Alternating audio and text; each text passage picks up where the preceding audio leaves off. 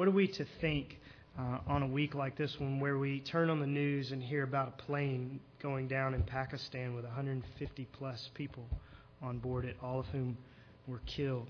Or more locally, perhaps you heard the story about the homeless woman in Washington Park down near the City Gospel Mission where we serve, who was accidentally run over by a police cruiser and killed.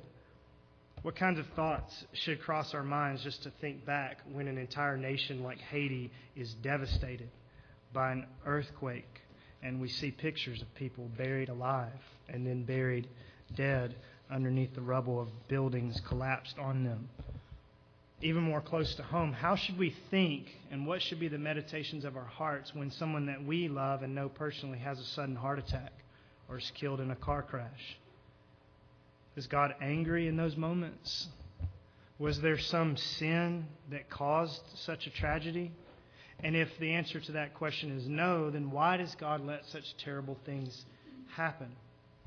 And what do the frightening and tragic newsreels on CNN and ABC News mean for me as I watch at home in the comfort of my living room in middle-class America?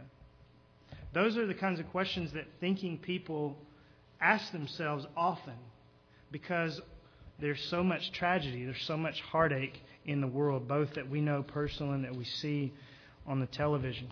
And we need to think about those questions and be able to have good responses for people that ask us and good responses for ourselves when we watch the news or when we sit in the funeral home. And while we'd have to comb the whole Bible to really put a comprehensive answer to those kinds of questions together, Luke 13, verses 1 through 9 is a good place to start, at least.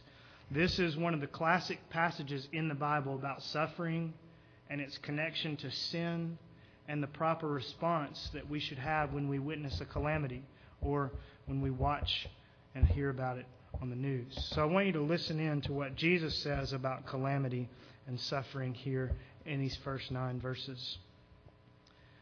Now on the same occasion there were some present who reported to him about the Galileans whose blood Pilate had mixed with their sacrifices. And Jesus said to them, "Do you suppose that these Galileans were greater sinners than all other Galileans because they suffered this fate? I tell you no, but unless you repent, you will all likewise perish. Or do you suppose that those 18 on whom the tower in Siloam fell and killed them were worse culprits than all the men who live in Jerusalem? I tell you no, but unless you repent, you will all likewise perish." And he began telling this parable. A man had a fig tree which had been planted in his vineyard, and he came looking for fruit on it and did not find any. And he said to the vineyard keeper, "Behold, for 3 years I have come looking for fruit on this fig tree without finding any. Cut it down. Why does it even use up the ground?" And he answered and said to him, "Let it alone, sir, for this year too, until I dig around it and put in fertilizer. And if it bears fruit next year, fine. But if not, cut it down." Now, you'll notice there that Jesus didn't respond to tragedy exactly the way his questioners apparently expected him to. Judging from the way Jesus spoke to them in verse 2, we gather that those who brought the news of the tragedy of the Galileans must have assumed that the reason those Galileans were killed was as a just retribution from God, because they were somehow greater sinners than all other Galileans. In other words, the crowd, it would appear, expected Jesus to hear about this tragedy and to thunder forth with prophetic words of judgment on these dead Galileans. And while Jesus, of course, was not afraid to pronounce judgment on sinners, that's not exactly what we find him doing here, is it? But neither does he respond at the other end of the spectrum, where modern men and women would probably expect him to land.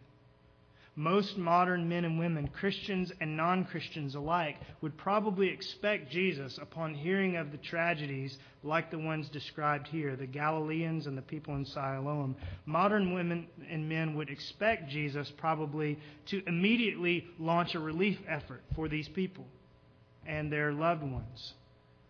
And while Jesus does in other places talk about relief efforts, and we are right to launch very quickly into them, while we are right when there's a tragedy to look outward, I want you to notice, because I think it's worth noting, that Jesus response to tragedy here in Luke 13 is to turn our thoughts inward upon ourselves. And that's not always our first response. Jesus wants us to practice self-examination when we see tragedy in the world. And that's not something that most of us are always very good at, especially modern American people.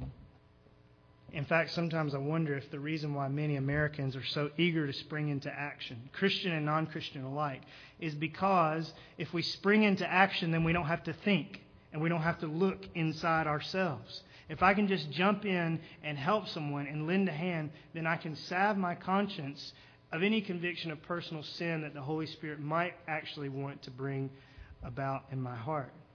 And so I say Jesus didn't respond the way many people would expect him to respond. He didn't immediately launch into a prophetic judgment sermon, which sometimes may be needed. And he did not immediately roll into a humanitarian relief effort, which is often needed. But what he does say in this passage is immensely helpful to us when we face tragedy or when we hear about it simply on the news. Immensely helpful if we have ears to hear what he says. In fact, Jesus' brief speech here at the beginning of Luke 13, I think, can benefit us in a number of different ways. They're all interrelated, but I'm going to mention 4 of them to you. First of all, Jesus' words here can help us develop a theology of suffering. A theology of suffering, a biblical, right-thinking way of approaching tragedy and death and difficulty. Let me give you just three different ways. I won't give you 3 subpoints under all these 4 main points, but with this first one, I want to give you 3 facets of the biblical doctrine of suffering that I think you can demonstrate from this passage. So what can we say about suffering based on Jesus' words here in Luke 13? The first thing I think that's clear is that there's not always a one-to-one correlation between a person's sins and his or her sufferings. There's not always a one-to-one direct correlation between a person's sins and his or her sufferings. In other words, the Bible nowhere teaches that it's uniformly true that decent people or even Christian godly people will have safer, easier, healthier lives than the rest of the world. Nor does the Bible teach that sinful people or certain heinous sins will uniformly always reap devastation in this life. It's true that whatever a man sows, this he will also reap, Galatians 6:7. But that principle does not often take effect on this side of eternity. So, just because a person is diagnosed with brain cancer, that is not necessarily an indicator that that cancer is a repayment for some specific sin that he or she committed.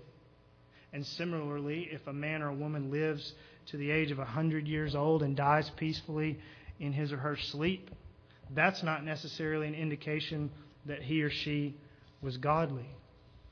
And I say that those truths can be demonstrated from Luke 13.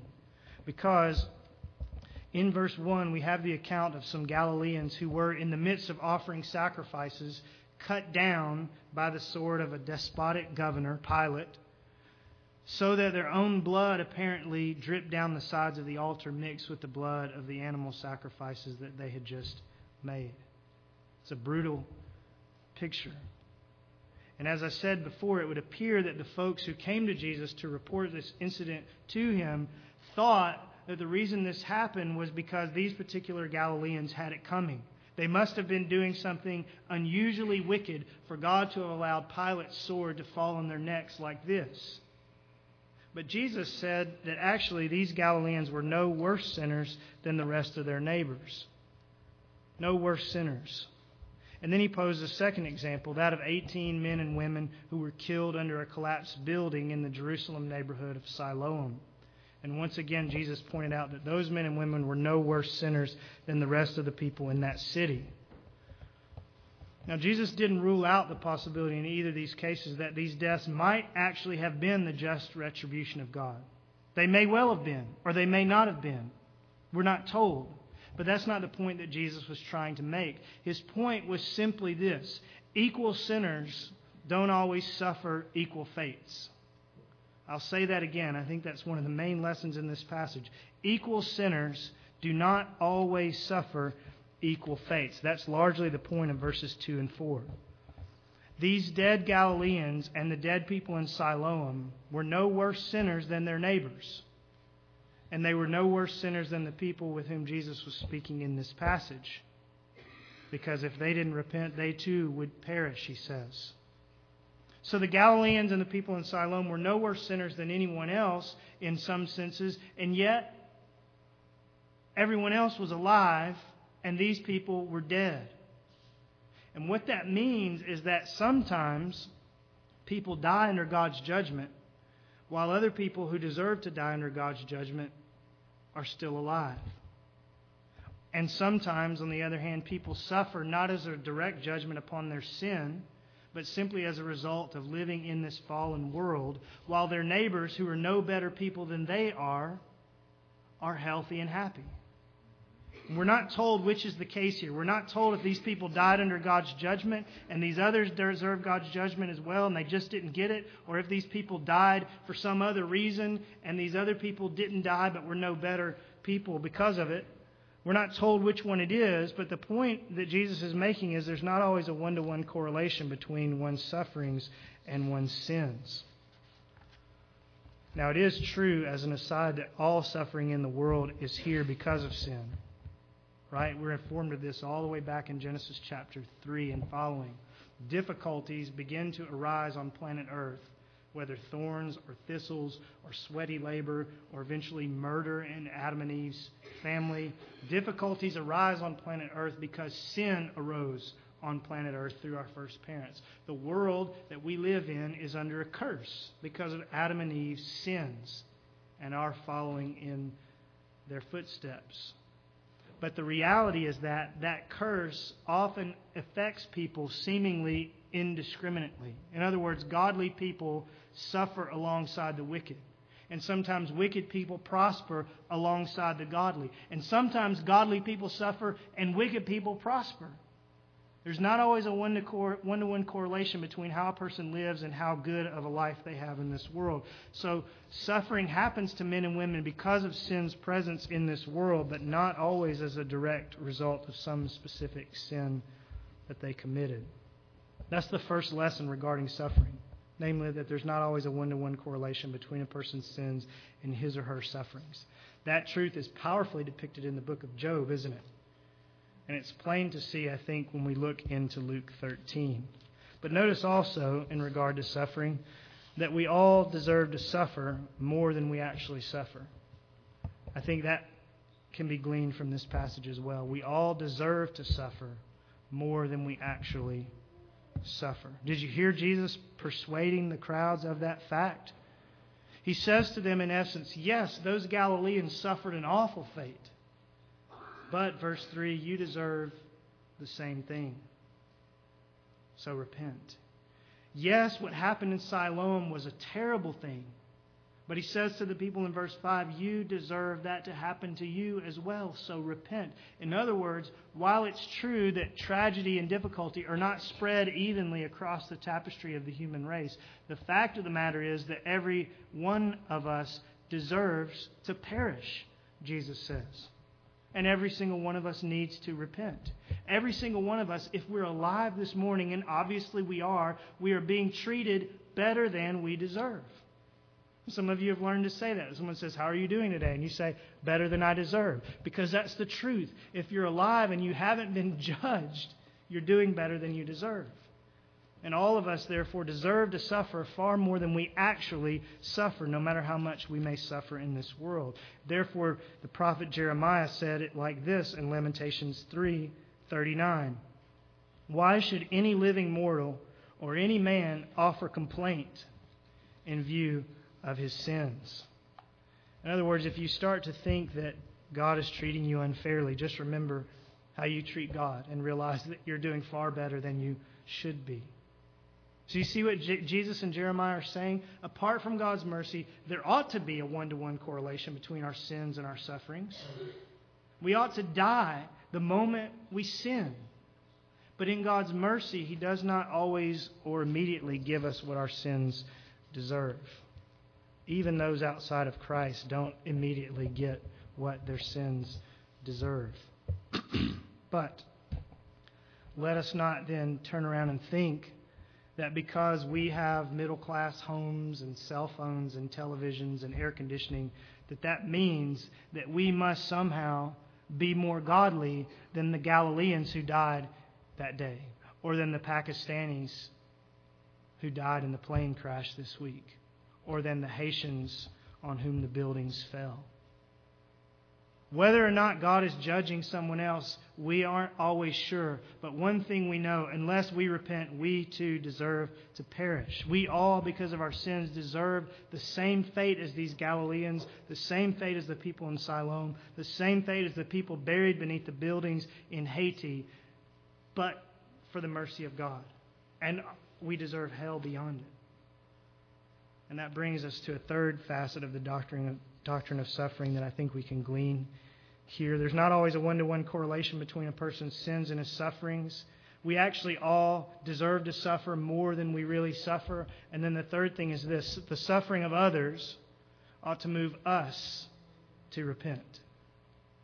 The suffering of others ought to move us to repent of our own sins.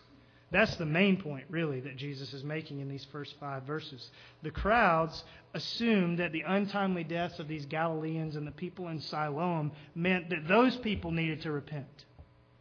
And maybe they did. As we said, maybe their deaths were the result of divine judgment. Maybe they weren't. But again, that's not the main point. In fact, what Jesus says to his hearers is essentially this: when you see that someone else has died in tragic fashion, your immediate response should not be to say, boy, he must have been really wicked. Your immediate response should be to say, there, but by the grace of God, go I. In fact, I'd better make sure that I repent of my own sins, or my fate will be just as bad, if not here, in eternity beyond. That's what we ought to say. That ought to be among our first responses when tragedy strikes, to look inwardly at ourselves and to say, unless you repent, you'll also perish. It's not usually obvious, as I said, whether or not someone else's tragedy is a result of divine judgment. And even if we think it probably is, our primary response ought not to be to parade around and tell everyone that, well, you know, the Haitians were judged because of their widespread practice of witchcraft. Or New Orleans was flooded because of all the sin and degradation that it harbors and promotes. Whether those things are true or not, I don't know. But our primary response when calamities like that happen is to say, I deserve hell. As much as the most potent witch doctor in Port-au-Prince, I deserve God's wrath. As much as any stripper on Bourbon Street, I need to repent of my sins and plead the blood of Jesus for my forgiveness and ask God to help me change. Let me give you a more local example that I think might hit home for you. A few weeks ago, as you know, the giant Jesus statue belonging to the Solid Rock Church along Interstate 75 was struck by lightning and burned to the ground. And my first response was to say to myself and to a few of my pastor friends, there's the judgment of God in action.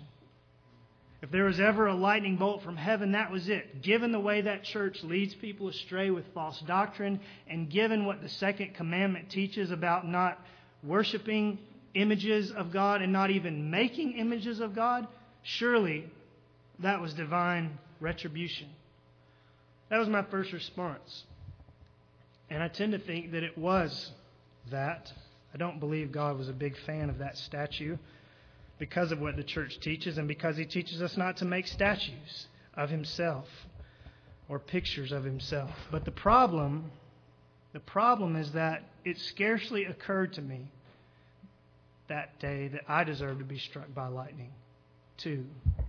It scarcely occurred to me that day that I deserve God's judgments on my sins just as much as the false teachers deserve God's judgment on theirs. And it scarcely occurred to me that there's enough sin in our church that if God were to strike this building and burn it to the ground with all of us inside, he would not be doing unjustly. And that should have been my first thought. And it wasn't my thought until I sat down in front of Luke 13 this week. And so now I have another sin of which I need to repent. My first reaction, in other words, was to say that the sufferings of others ought to move them to repent. And I think in that case, they probably should. But my first reaction ought to have been that the sufferings of others ought to move me to repent. And so should yours. Now, there are a number of other things that could be said about suffering.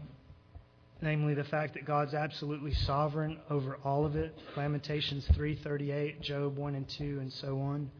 We could talk about the fact that God, even in the midst of suffering, even in the midst of judging our sins sometimes, works all things together for good to those who love God and are called according to His purpose. And we could talk about the fact that we should, in the midst of calamity, be moved to acts of compassion. Jesus doesn't say that here, but He does say it in John 9, 1 through 8. Paul does do it in Acts 11, 27 through 30. Those are some places that we could go. But this morning we're limiting ourselves to Luke 13 because there are some other things that we need to notice as well. And so I'm going to let those things pass and let you think about them on your own so that we can notice some other ways that Jesus' words here ought to help us. So the first point in 3 parts was that Jesus' word in this passage helps us piece together a biblical theology of suffering. And the second main point then is to say that this passage also helps us understand the doctrine of sin. The doctrine of sin. As we've been saying, Jesus never made it clear whether the deaths of the Galileans or the people in Siloam were as a result of divine judgment or not. But one thing that is clear about those people is that even if they weren't dying for specific sins that God was judging, all of the people who died in this passage were sinners. Do you notice that? Jesus didn't say in verse 2 that His questioners shouldn't have judged the Galileans because the Galileans were actually pretty good people. After all, they're offering sacrifices. How could you judge them? That's not what He says. No, He says they are sinners. In verse 2. No greater sinners than their countrymen, but sinners nonetheless. And the same thing He said about the people who died in Siloam under the building. They were no worse culprits than their neighbors, but He says they were culprits nonetheless. And Jesus, of course, said the same things, verse 2, about all other Galileans and about all the men who live in Jerusalem. Verse 4. So He says the Galileans who died were sinners, and so were the rest of the people in Galilee. The people who died in Siloam, in the neighborhood in Jerusalem, were sinners, and so were the rest of the people in Jerusalem. And then He turns to the crowds in front of them and is even more direct in verses 3 and 5, saying twice, unless you repent, you will all likewise perish. So do you see what Jesus is doing? He's lumping everybody into the same class. Galileans, verse 2, who were often irreligious, with Judeans in verse 4, who had easy access to the temple. People who died in calamity, verses 2 and 4, with people who survived, verses 3 and 5. Random Israelites that Jesus didn't see or know face to face, with people in verse 1 who had actually come to hear Him preach and teach. And Jesus is saying, all of you are sinners. All of you need to repent. Some people may sin in more obvious ways, some in more secret ways. Some people may be more religious sinners, others are irreligious. Some people may sin while ignoring God, and other people, perhaps like the Galileans in verse 1, may sin while trying to serve Him. But the lesson is simply this. Sin is sin is sin. There is no sin that is any more or any less deserving of death than another sin. And there's no sinner who is any more or any less deserving of death than another sinner. It does not matter if you're one of the 12 disciples or if you're a farmer's market vendor who happens to be in the wrong place at the wrong time when a building collapses and falls down on the sidewalk. Unless you repent, Jesus says, you will all likewise perish. And that's part of the lesson of this passage. All sin is deadly sin. We don't know what the different sins of these different people in the passage were, but all of them needed to repent. All sin is deadly sin. Every sin deserves hell. And unless you repent, unless you turn to Jesus and plead His mercy upon you, you and I will all likewise perish. Now that ought to help us the next time we are tempted to look down on someone who sins in such a way that we are tempted to say about them with disgust, I would never do such a thing. No, you might not ever do such a thing. But what he or she is doing is no more deserving of hell than you and I looking down our noses upon them. What he or she is doing is no more deserving of hell than me losing my patience with my children, or you fudging on your timesheet a little bit, or driving 75 miles per hour when God's Word in Romans 13:1 tells you to obey the government, whose signs tell you that you may only drive 70 miles an hour. Sin is sin is sin. And unless you repent of your sin, whatever it may be, Jesus says, we will all perish. And if we can only be convinced of this, that all sins are deserving of death. I know we know that in our heads, but if we could convince ourselves, or God would convince us in our hearts, then we'd be all the more quick to repent of our own sins and all the less quick to be pointing out how everyone else should be repenting of theirs. We'd be all the more eager to take the 2x4 out of our own eyes before trying to get the pencil shavings out of our brothers. And if we would be convinced that all sin is really deadly, then we would be all the slower to commit it in the first place, wouldn't we? All the slower to excuse ourselves because, well, everyone else does X or Y or Z. We'd be all the more eager to gouge out the eyes and cut off the hands that cause us to stumble. And if we would remember that every sin we commit, whether we think it's big or small, deserves God's judgment, there would no longer be such things as white lies, would there? We would no longer confess to being a little too forceful or a little bit short-tempered. We would just take those adjectives out of there. Why? Because we would realize that in point of fact, there are no little sins. They're just sins, all of which must be repented of equally, lest we perish. That's what Jesus is saying. So what does this passage teach us about sin? That all are sinners, and that all sins and all sinners are equally deserving of God's judgments. And oh, how those facts ought to make us flee to Jesus this morning and be thankful for His mercy. Be thankful for His mercy. How verses 3 and 5 particularly ought to cause us to run for cover beneath the shelter of the wings of the one who died for us, the one who perished so that we might not perish, the one who perished so that we might be saved if we repent.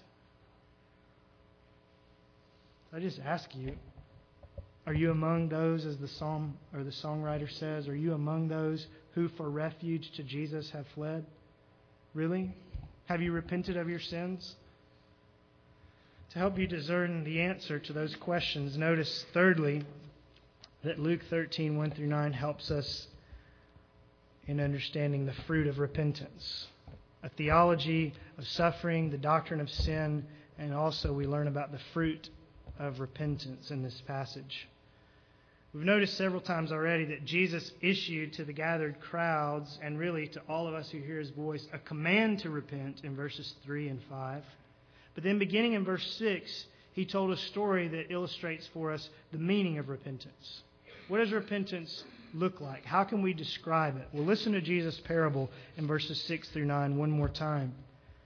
A man had a fig tree which had been planted in his vineyard, and he came looking for fruit on it and did not find any. And he said to the vineyard keeper, "Behold, for 3 years I've come looking for fruit on this fig tree without finding any. Cut it down. Why does it even use up the ground?" And he answered and said to him, "Let it alone, sir, for this year too, until I dig around it and put in fertilizer. And if it bears fruit next year, fine. But if not, cut it down." And I say that's a parable that teaches about repentance. And how do I know that?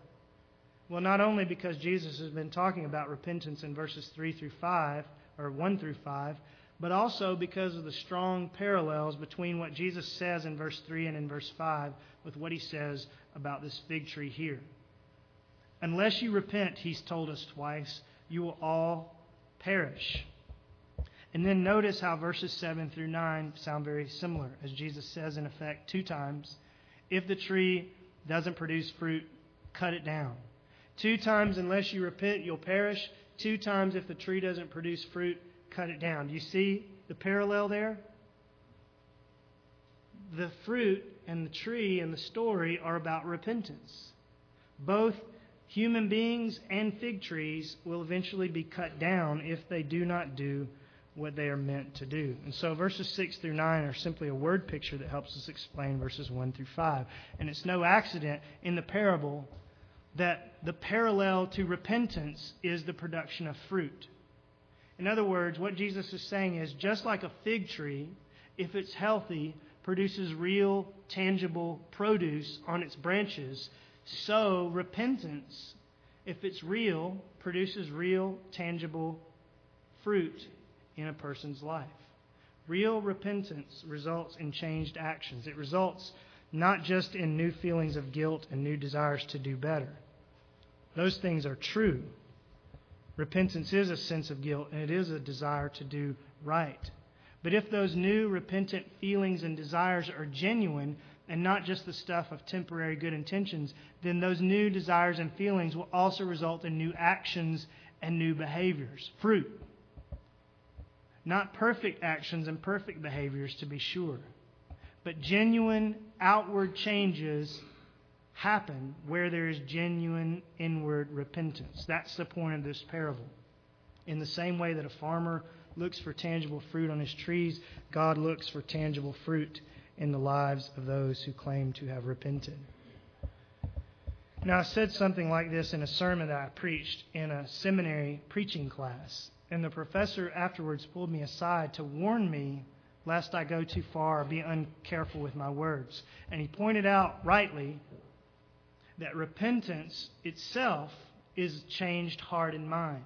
Repentance is a hatred of sin and a desire by God's grace to stop sinning and to live to please God. Repentance happens in the soul and in the heart and in the mind.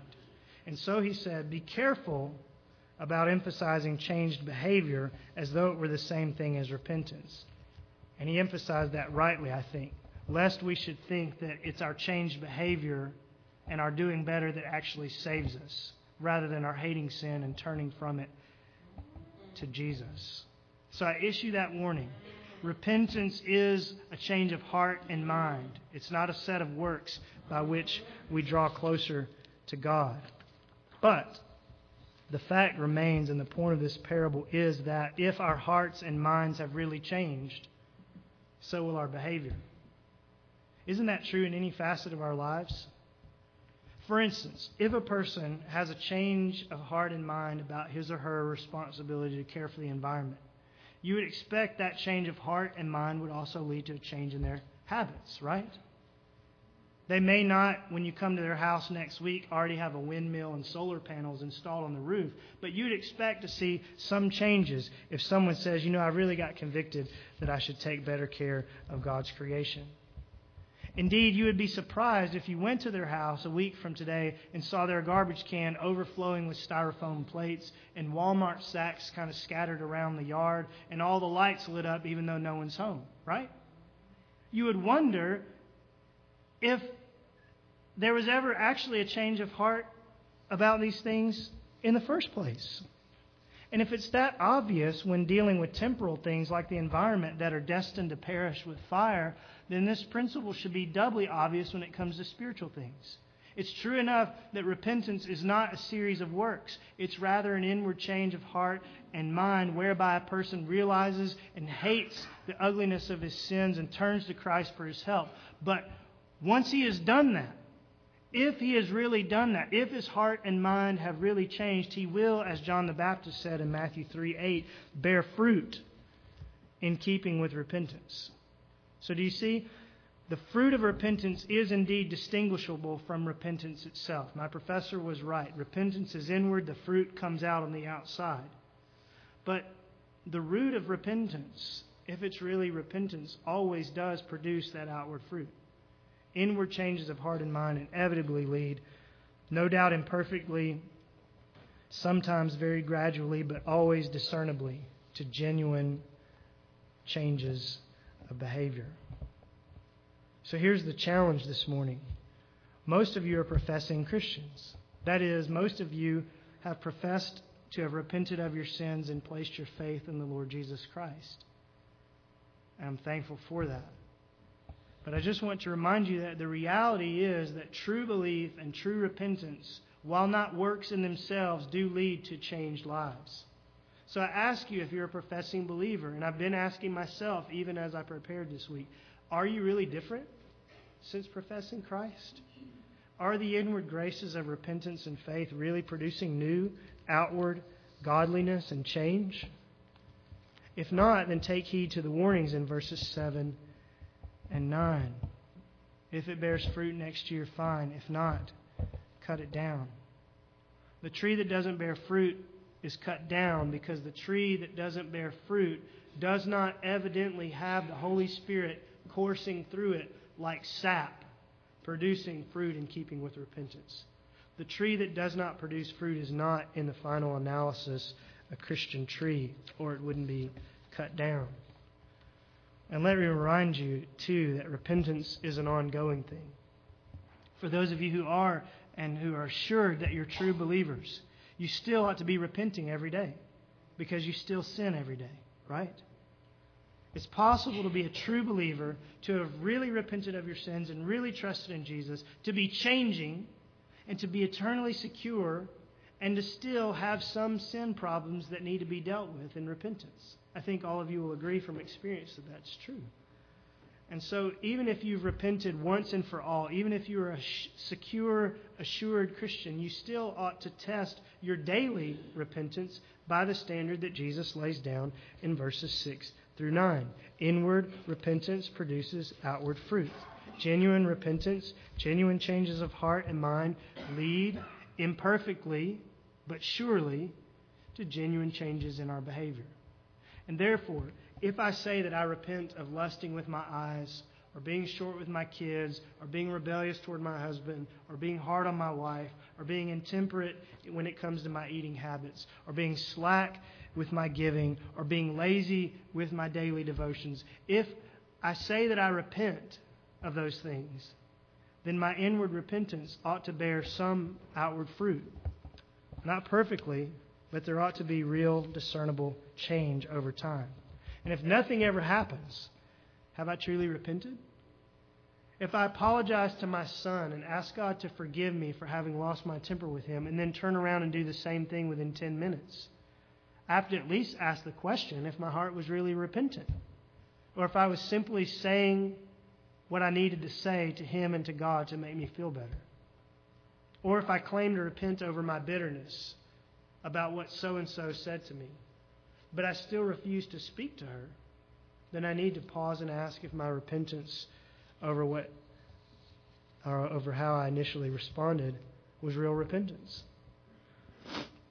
Now again, neither Jesus nor I am arguing for perfection. Genuinely repentant people still sometimes fall into the same sins and have to repent again.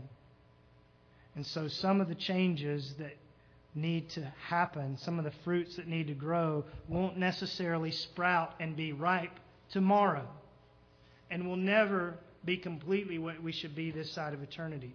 But if our inward repentance is real, there will be some outward evidence, even if it's not as much as we like. To go back to the parable, when a farmer comes to examine his crops, he does not need to dissect the tree and examine the pulp and the sap and the xylem and the phloem in order to determine if the tree's healthy. No. The fruit, or the lack thereof, hanging on the outside of the tree will tell him all that he needs to know about what's happening on the inside. And so it is in large measure with the Christian life. You will know them by their fruits. Indeed, verses 6 through 9 seem to be hinting at the fact that God himself, though he sees far deeper into our hearts than we could ever imagine, actually knows us by our fruits. Matthew 25 says the same thing. So what should you do if you're sitting here and you're going, I know I'm struggling to repent? Maybe you're struggling to repent in general and to come to Christ initially. Maybe you're struggling to repent as a believer of some specific sin that's hanging on in your life. What should you do? Well, there's good news. You should realize that God is the one who grants repentance. That's what 2 Timothy 2:25 said. God grants repentance. And that's refreshing if you think about it. Repentance is not something that you have to work up on your own. And that's good news, because if you're struggling with it, then you're obviously not able to work it up as well as you'd like. Repentance is something that God grants by His grace. And therefore, if you feel like you just cannot truly repent of X, Y, or Z because it's so ingrained in your history or so ingrained in your lifestyle or so ingrained in your character, if you just feel that you're having so much trouble repenting, all is not lost. Because God grants repentance. And God's not bound by your history or your lifestyle or your character or your culture. And so you should plead with Him. God, grant me repentance. Plead with Him like the man who came to Jesus and said, I believe. Help my unbelief. Plead with God that way. Lord, I repent. As much as I know how to repent, as much as I'm able to repent, I repent. But help my unrepentance. Help my unrepentance. And then notice finally and briefly the wonder of God's patience. We've thought about a theology of suffering and the doctrine of sin, and we've thought about the fruit of repentance, and then finally we think about the wonder of God's patience. Did you notice in verses 8 and 9 that the farmer gave the fruitless fig tree one more year and even more fertilizer before he went through with the act of cutting it down? Did you notice that? Even after 3 years of fruitlessness, still he waited. I'm not much of a farmer, but if I had a tree like that, I would be ready to get it down. I'm always ready to cut down the trees out here that are falling apart and not doing what they're supposed to do. But the farmer waited. And isn't that like our Heavenly Father? Isn't He patient toward us? We've already said that because of our sins, we should all be dead and judged already. And yet here we are this morning, being given more time, and even as we speak, being sprinkled with the fertilizer of God's truth. And it's not because we are any more righteous than the people in Siloam or the woman who was run over in Washington Park this past week. We're still alive because God, like this farmer, though He is angry with our sin, is patient toward sinners and is willing to give them time to repent. As Peter said, the Lord is patient towards you, not wishing that any should perish, but for all to come to repentance. 2 Peter 3:9. And that's what verses 8 and 9 are about here in Luke 13. A God who is slow to anger and abounding in loving kindness and patient toward us. But Jesus is reminding us not to test His patience. Let's not forget what the farmer's helper said. Give it one more year, yes. But if it still produces no fruit, then cut it down. In other words, God is patient. Verse 9a. But His patience, immense as it is, only goes so far. Verse 9b. Eventually the time comes in the life of the fig tree and in the life of the fruitless, impenitent sinner for God to cut it down. He may add a year. He may even add another year and another year, but He will not do that indefinitely. And some of us who perhaps have yet to repent of our sins once and for all and yet to trust in Jesus may be at the beginning of that year or even several months into that final year. You don't know. Some of you may be unwittingly drawing very near to the close of your lives, because who knows when a building will collapse, or a madman like Pilate will brandish his sword, or an airplane will go down, or a car will drive where it's not supposed to drive. And unless you repent, Jesus says, you will perish. So do you see, God is patient. He is immensely kind, having sent His Son in the world to die the death that we poor sinners deserve, so that we need not die that death ourselves. But God's kindness and patience ought not to give us reason for delaying repentance. God's kindness and patience ought to speed us up, because the very fact that God is patient with us tells us that we're already living on borrowed time. And who knows how much time we have left. Again, the reality is for some of us that it could be that we will have left this world by this time next year. It could be that some of us would leave this world this very week. So don't test God's patience. Take advantage of it, even today. Father, whether we are believers or unbelievers this morning, we don't want to test your patience with us. Whatever sin is in our life, whether we need to repent of all that's in our past and come to Christ for the very first time today, or whether we just know that there's sins that are nagging and haven't gone away and we need to deal with and repent of this morning, help us. Grant us repentance. And thank you for your great patience with us and your great mercy in giving your Son. Thank you, God, that when we come to our senses and come to our Father, that you embrace us and kiss us and put a robe on our backs and sandals on our feet and kill the fattened calf for sons and daughters who come home. So help us, however far that journey is today, to make it. We pray in Jesus' name. Amen.